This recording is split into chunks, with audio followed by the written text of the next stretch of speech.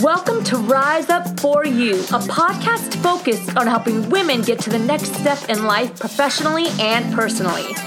Through our 6 pillars, relationships, investing, self-worth, career, love, and health, we focus on the whole woman.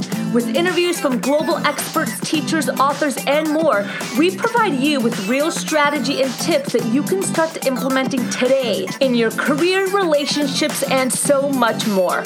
We are all about educating and empowering you to become your best self. And now your host, Natalina. Hi, everyone. Welcome to the Rise Up For You podcast. Thank you so much for joining us today. I'm excited because today we're going to be speaking with Mary Cochero. She has been working with couples and families for over 28 years in her private practice in Los Angeles, and she works with couples about how to improve their communication skills, deepen their connection to resolve conflict, and how to discover the joy of being together again. So for those of you that are in a marriage or in a relationship, this episode is absolutely for you. Today we talk about a couple really important key points in a relationship. Something that really resonates with me is communication. You know, how as a couple do you communicate and work through your problems? And really one of the key factors that Mary states in our episode is that communication patterns are really just it. And that is really the make or break of a relationship. Learning how to communicate through the so many problems that we have, whether it's through finances or sex or parenting. Learning how to communicate with your partner is really the root of it all. We're going to talk about how to manage your reactivity, how to create and share with your partner, and how to speak gently so that you're not blaming your partner and it doesn't feel like an attack. Again, this is a really, it's an important episode, so definitely stay tuned. Please share it with your friends and family. Rise Up For You and enjoy this episode. Mary, thank you so much for joining us today here on the Rise Up For You podcast. It's such an honor to have you on the show. We always like to start off the show by letting the audience get to know our guests. So go ahead and tell us a little bit about yourself and what it is that you do. Okay, thank you, Netta, and I appreciate the opportunity to speak with you this morning.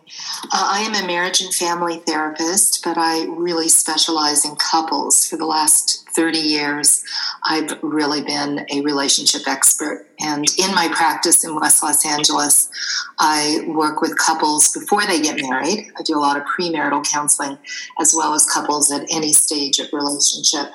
And so I kind of have a living laboratory in my office where I get to constantly see what works, what doesn't work, what makes marriages succeed or fail, and have just been training other therapists to become couples therapists in a relational paradigm for the last 25, 30 years. And so couples are us. That's what I do. So tell us a little bit about how you got into this industry. Was this your first choice of career? Did you go to school for it, or did you shift into this industry? Well, unlike a lot of my colleagues where, they're my age and have, been a therapist for 10 years, I really started quite young. I had, out of college, been working as a translator for a French company. I had majored in foreign language and psychology. I had a double major. And I really was doing a lot of executive recruiting in the oil industry for this French company.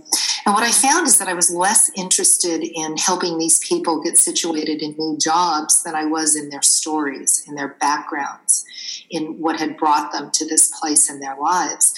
And, of course, that wasn't a very lucrative model for employment recruiting, but it did get me thinking that there must be a career where you really get to talk to people about their stories. And so, sure enough, there is. And so I went to graduate school in marriage and family counseling. And then I moved to Houston to do a postgraduate fellowship at the Galveston Family Institute. And I was there for 4 years, and I was working with a lot of court-ordered family cases, children who had all kinds of symptoms and problems. And although I loved working with the children, what I found is that I was limited in my ability to really affect change, because they would, get better with me, but then go home to the same family system that was pretty dysfunctional and was probably the root of their problems to begin with. So I thought, what if I could just work with the parents? What if I stopped seeing the children and worked with couples? Because certainly a disrupted marriage is not good for their children. And that would be the root source, and I'd be able to get at it in a different way. So when I came back to Los Angeles, I started getting advanced certifications in working with couples. I'm a certified Imago relationship therapist. That's the work of Harville Hendricks. And then also got certified in encounter-centered couples therapy, which is the work of Heidi Schleifer. And then did all kinds of training in the Gottman method and Sue Johnson's work, emotionally focused therapy. So I just have a lot of training, education, and 30 years of experience working with couples. It's interesting, your path in regards to how you started working with couples. It's similar in some ways to how Rise Up For You was created, working with so many children and the youth of really the world, around the world, and seeing that many of the issues that were stemming in children were coming from the home, from the household, with the adults that they were surrounded by. So where do we jump in? Because this is such an important but wide topic. I mean, we know that one of the main things that happens in marriage is a lack of engagement that occurs, and whether that be through misunderstanding, communication, or they fall out of love. I guess the question is what's the most common thing that you see in relationships, that marriages, premarital relationships, that you see that's kind of affecting the relationship in a negative way? Well, it is a broad topic, but I would say by and large, most couples who come in have ideas about what is the topic that's problematic for them, the one where they're stuck, the one that's really causing so much conflict that they can't resolve, that they begin to disaffect. They're not engaged, as you said, with each other. And when they are engaged, it's in a kind of hostile, hurtful way. And so, of course, those topics, one click of the internet will tell you it's money, it's sex, it's the children, it's the mother-in-law. But I've always believed that it's actually not any of those topics per se. It's more about the communication patterns, and that couples don't know how to resolve issues regarding children and mother-in-laws and sex and money. And that if you teach a basic process that allows couples to talk about the difficult things, but also stay in their loving connection while doing so, that any problem can be tackled, no matter how small or how large. And so communication tools and communication skills training to deepen connection is a very big part of marriage therapy or relationship counseling, even premaritally. Couples need to learn a process. And most of us know that, but we don't really know how to learn it. We haven't been taught. There's no, prep class we can go take before we get married. There's really a lot of need for this kind of skill building in the culture, because our culture is deeply divided. We are people who fight a lot. We're people who insult each other. We're people who bomb other nations. So I always think that this work is so vital, because as you heal one relationship, and then if that relationship is growing children, then that child grows up in a healthier environment with more nurturance and compassion and acceptance, then that person is healthier to go build another good relationship. So it's kind of like, if you focus on the big picture, it's like healing the planet one couple at a time. So it's interesting that you say communication. Now, when you meet with these couples, do you have a lot of men or women that say to you, my communication is fine? I'm sure you do, that they think their communication is on point or on key, but in actuality, it's not? I don't actually hear that very much. What I hear is one of two things. Either I don't express myself very well, or it's really hard for me to listen. I tend to be really distracted. But I will tell you, Netta, that the most common thing is people coming in telling me that about their partners. It's not so much that they're owning their own lack in those areas, but rather, he doesn't listen very well. She's not interested in what I have to say. He's always looking at his phone. She's always on Facebook. Usually people come in complaining about each other. And so I quickly disabuse them of the idea of that, because I really believe that everybody is 100% responsible for what goes into that relationship space between them. And almost immediately we start working on taking a look at ourselves and what it is that we're doing that's contributing to and or triggering our partner into these patterns that are hurtful to us. Okay, and so what are some, I guess, one or two things off the top of your head, good techniques or strategies in order to help the communication and bridge the gap between the two partners? Well, I practice encounter-centered couples therapy in my practice with couples most of the time, and also my retreats and workshops come from that theory of communication. And the most primary idea is that between any two people there is a space, and in that space the relationship lives. And when we're not paying attention to that space, or we're not even aware of it, we tend to pollute it. And so, if you think about what are all the ways we can pollute relationship space, well, criticism, contempt for the other, refusing to talk or to engage or to do the things that need to be done to strengthen the space.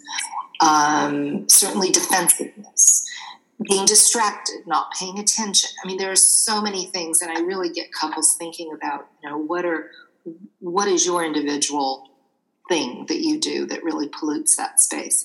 Then becoming aware of the space, we can make a commitment to sanctify it. And so by cleaning out the pollution, getting better habits, really taking a look at what does make marriage succeed, then couples can begin to imagine a bridge, and that the bridge goes from you to me over that space. And when I come to you with nothing but curiosity and an open heart to know who you are and to get to know what you're thinking and what you're feeling, because it's automatically different than what's inside of me, then we can really have an encounter. We can touch each other in a way that is very different because it's respectful and there's nothing in that space but curiosity for who you are. And then from the curiosity, we get acceptance. And even more than acceptance, I like couples to celebrate their differences. Because most arguing in relationship is one person trying to coerce or beg or cajole the other person into being more like them. Can't you just see it my way? Can't you just do it my way? Can't you just feel what I feel? And that's a total waste of time, because we're not in relationship with ourselves. We're in relationship with another. And the other, by definition, is different. But then once we get in there, we go, oh, you're different. Oh, that's too bad. Let me see if I can change you. It just doesn't go well, right? So one thing is to sit close, to pull up two chairs and to really sit close. Neuroscience tells us that when two people, it doesn't even have to be a couple in love, but when any two people gaze into each other's eyes with about 18 inches between, it calms the limbic brain, and that's the part of the brain where our reactivity, our fight or our runaway happens. And so it calms that part of the brain and it lights up the cortex. The cortex is what you and I are using right now, Netta, to have this conversation. It's the intelligent, mature part of our brain, the part where we know we're in relationship, where the couple knows they're in love, and they can have those deeper conversations in the part of the brain where they can remain respectful and curious and find solutions. But when we're in the limbic brain, that reactive part of the brain, we're just not in the part of the brain that can even solve the problem. And so that's a good definition of an argument. Two limbic brains, like two children having a fight and trying to resolve something that can't possibly be resolved in that part of the brain. So the sitting close, gazing into each other's eyes, if you hold hands, it releases oxytocin, which is a bonding hormone. So couples who are really conflicted sometimes just need to get into that position, look into each other's eyes, hold hands, breathe deeply, and with no words, allow the neurobiology to help them out, to calm them down before they talk at all.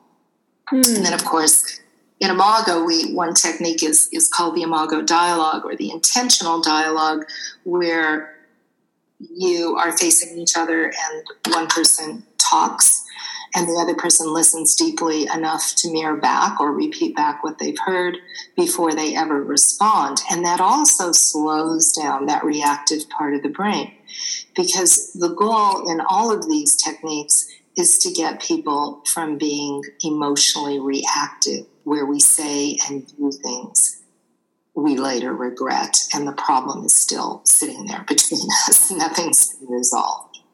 Can I ask you, and this is something that I often wonder about personally, something that I struggle with, is it possible to communicate too much? It's possible to talk too much. Like, I don't know if we're using the word communicate as the way I just described it, like a real encounter, a soul-to-soul meeting where we are now understanding and accepting each other better, I'd say no, you can't do that too much. But certainly people talk too much. They overshare. And for most couples, there's one person in the relationship whose energy expands when you get upset. They talk more, they talk louder, they can't go to sleep until it's resolved. If you walk out of the room, they'll follow you. If you hang up the phone, they'll call you back. You know who you are. I'm one of those. And the other half of the population, their energy constricts when they're upset. They shut down. They're like turtles. They get quiet. They don't want to talk. They want to avoid the conflict. They'll go to sleep to avoid the conflict. They're the ones that walk out of the room or hang up the phone. And so what happens is usually turtles marry hailstorms. That's very common. Opposites do attract in this way. And then we've got the person whose energy is expanded, who is talking too much, oversharing, wanting to make the point again and again and again. And their little turtle partner is really threatened by all that talking. And so the way to get away from it for them is to shut down further. And then the more they shut down, the more the other partner feels ignored or disrespected. They talk even more. So you can see where that goes, Ned. It's like one person is getting bigger while the other person is getting smaller, and the gap between them is widening. So what I teach couples is to get out of that dynamic and to meet in the middle, where everybody's calm and, like I said, in their part of the brain they need to be in, the prefrontal cortex, so that they can have a mature conversation, maintain their essential love connection, and not go into expanding their energy, which is the fight response, or constricting their energy, which is the flee response. Does that make sense to you the way I said it? It does absolutely make sense. My question in just hearing you talk, and I'm sure many people can resonate with this, is when you have somebody who's sensitive that needs to express how they feel if they're hurt or if something happens, how do you control that? I know a lot of people that when they feel something, they want to say it. Like they want to express it and get it off their chest. And if they don't get it off their chest, then that's when it bottles up and explodes. But how do you do that without being, I don't want to say nitpicking, but without making the other person feel that they can never be good enough or they can never do anything right? Exactly. That's a very common dynamic and a great question. I think it's twofold. One is that we all, as mature adults, need to learn how to manage our reactivity. And if we're just anxious and want to resolve it right this minute, and that's what makes us feel better, sometimes we need to learn self-soothing. We need to find ways to calm ourselves down and to pick a better moment where our partner is going to be receptive and able to hear us, because just blurting every thought and feeling we have might make us feel better, but might actually feel like pollution in that relationship space. It's not necessarily the best thing for the relationship, even if it feels good to you. So learning to self-contain, and one of the things I do is help couples figure out what is the self-soothing thing for them. It's interesting to me how many adults have no idea what the answer to that question is. Like, we just don't know what calms ourselves down, and we need to know.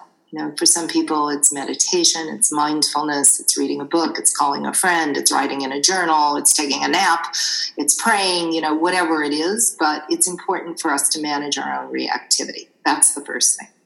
The second thing, I think, is that it's good to learn how to ask for an appointment.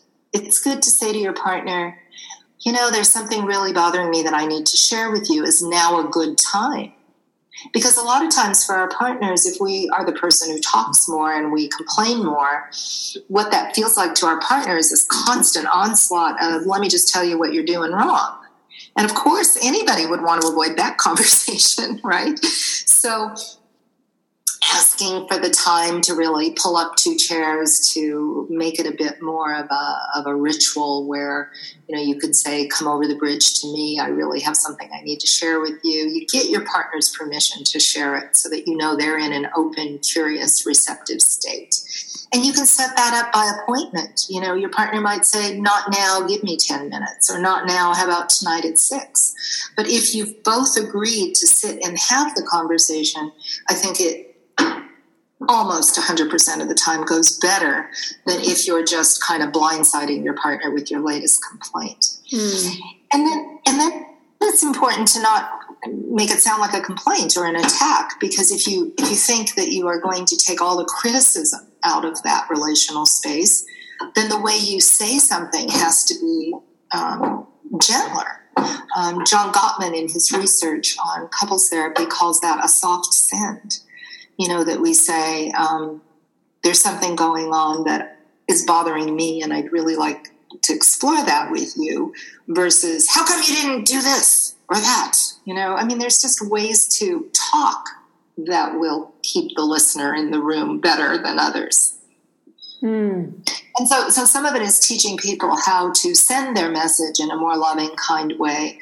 And the other is to help the partner really stay present when they want to shut down, so that they can hear the message and hear it without defensiveness. I love that. Is there a way or something that we can start practicing when we're trying to speak gently? I know some people say refer to you, like, saying you do this and you do this. Is there something off the top of your head that you can say, try to avoid using this word or speaking to them in this way when you're trying to express? Yeah, clearly, this is like communication 101, but, using I statements is better than you statements. So if you say, there's something going on with me that I want to explore, I'd like you to listen, I feel, those are going to be less dangerous kinds of statements to your partner than if you say, I want to talk to you, you really do this and it bothers me. Well, you could say that differently. You could even say, I feel when this happens. It's really asking yourself, if this were coming at me, would it sound like an attack? And it's not just the words, it's also the tone and the volume and the body language and the facial expression. We get all of that in communication. And some scientists have said that communication is only 7% about the words. But if you use the wrong words, that can be a big 7%. You know what I mean? Yeah, absolutely. The thing I tell couples to remember in their head, sometimes if they're really attacking, I actually have them say it out loud.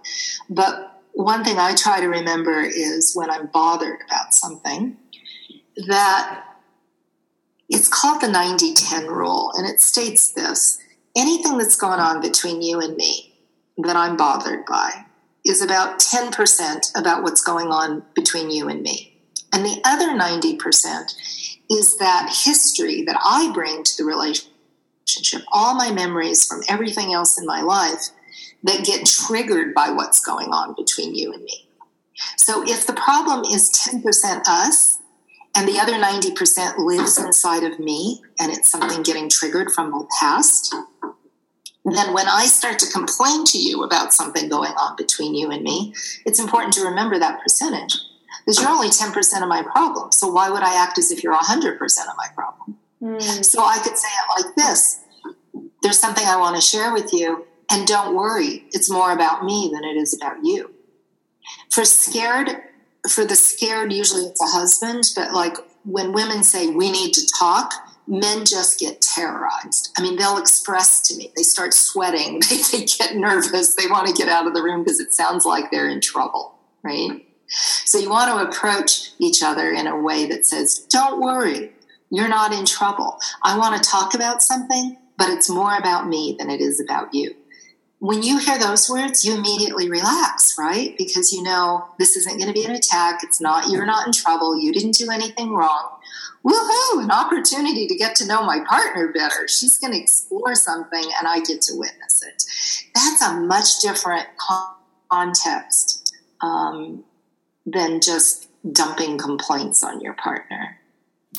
I like that. Everything that you talked with us today about in the episode is, I think, really important and pertinent. And even though it might be baby steps, you'd be surprised. I mean, you're probably not surprised, but how many of us don't do just the basic things that can really make a difference in a relationship?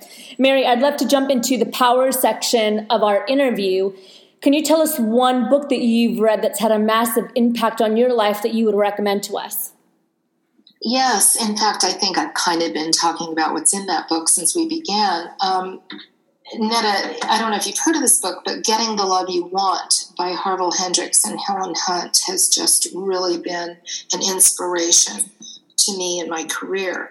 Harville Hendrix is the father of Imago relationship therapy, and his theories about how couples get together, what they're attracted to, how we fall in love with one person and not the other person, and then what happens once we get into that committed relationship. Why does all that romantic love go away? Why do we end up in a power struggle and arguing and sometimes just not able to even stay together, 50% of the time, in fact. So it's got a beautiful theory about all of that. It's been on and off the bestseller list for the last 25 years, maybe 6 or 7 times. It's still an immensely popular book. This year it's getting re-released. So, when you think about like what makes a classic, it's the universality of a book and it's also the timelessness of a book. And his book has really created Imago therapy in 36 countries around the world now. There are thousands and thousands of Imago therapists working with couples everywhere from grass shacks in Africa to penthouses in Los Angeles. So it's a very universal idea, and the work is easy to follow, and it helps if you have a coach in the beginning. But couples like this book. It's not just therapists reading this book. So that to me is a good book because it's really changed our culture. It's changed the way we look at relationship, and it has this universality that people tend to really appreciate. Also, he went on Oprah when she had her day program, her talk show, something like 7 times. He's won Emmys for her. She calls him the marriage whisperer and credits him for her ongoing relationship with Stedman. I mean, she also helped bring this into people's living rooms where it became more accessible.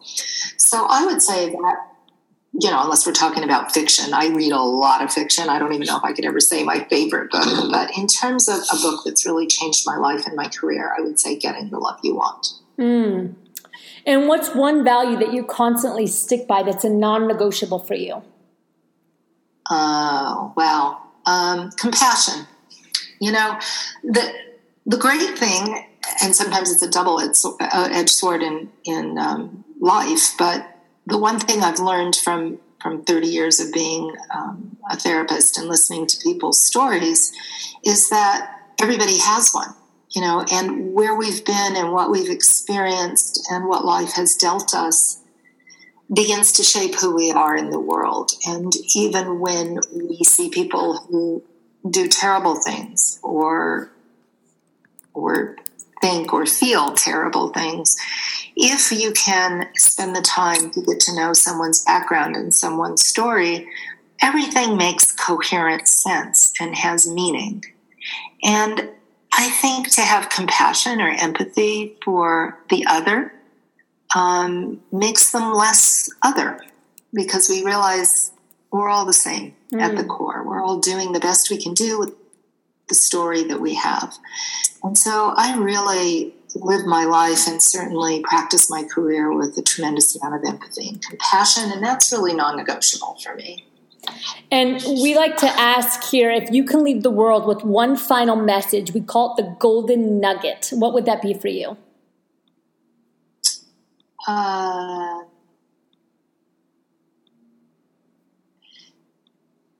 think to really work hard at letting go of judgment, that when there is no judgment, we can have that compassion, our souls will meet, and our world will be a better place. And as you know, we're the company Rise Up For You, and that's the podcast. When you hear that phrase, rise up for you, what initially comes to mind? The word empowerment and responsibility for our lives and our relationships. I think rise up is just visually I can see something powerful happening. And so I think, I don't know exactly what it's supposed to mean, but for me, it just sounds like a very empowered kind of statement. And also I think empowerment comes from really taking responsibility for our lives and for our relationships, which is, what I've spent my life coaching people to do. Mary, thank you so much for joining us. It's been an incredible episode, tons of value. How can we support you and how do we learn more about you? Well, I have a great website, if I say so myself. A lot of people have worked on it, but mkcochero.com. And the next big project that I'm involved in is I'm doing couples retreats now where I take only 5 couples, very private, very intimate, and we go to this beautiful, really beautiful estate in Montecito overlooking the ocean. Only 5 couples. Very private. Everybody gets their own room, their own bath. I hired a chef who comes in and cooks all our meals, and we do really deep transformational couples work from Friday to Sunday. The next one is June 22nd through the 24th, and I would love to have some of your listeners sign up for that and come join me. Wonderful. Mary, again, thank you so much for joining us today. It's been an honor to have you on the show. Well, thank you so much for the opportunity, Netta. Have a great day. Thank you for joining us today. If you enjoyed this podcast, please share it and pass it on to your friends and family. The podcast is just one way that we reach our community members. If you go to our website, www.riseupforyou.com, you will see articles written from contributors from around the world, webinars, live events for you to attend. But, we also have a huge online resource center full of information that you can access absolutely free. And one of my favorite sections is the Unstoppable Confidence Toolbox that's full of practices and ways to help you build confidence so that you can overcome any doubt that's consistently getting in your way. It's actually pretty cool. There's PDFs, there's articles, there's exercises, there's so much for you to take hold of and really help you get to the next step. The cool thing is we have programs, trainings, and live coaching calls that are happening all year long, special for our members. So if you're looking for more and you really want to connect with like-minded women like yourself, then you definitely want to check out our membership and all of the benefits that we have to offer here at Rise Up For You. And lastly, if you haven't already, we would really love to hear from you and know how we're doing. Head over to iTunes, make sure you subscribe to the podcast if you haven't already, and let us know how we're doing. Rate us, review us, so that we can be better and rise up with you. It's always an honor and a pleasure to be here with you. Rise up for you, be better today than yesterday, and prepare for a greater tomorrow.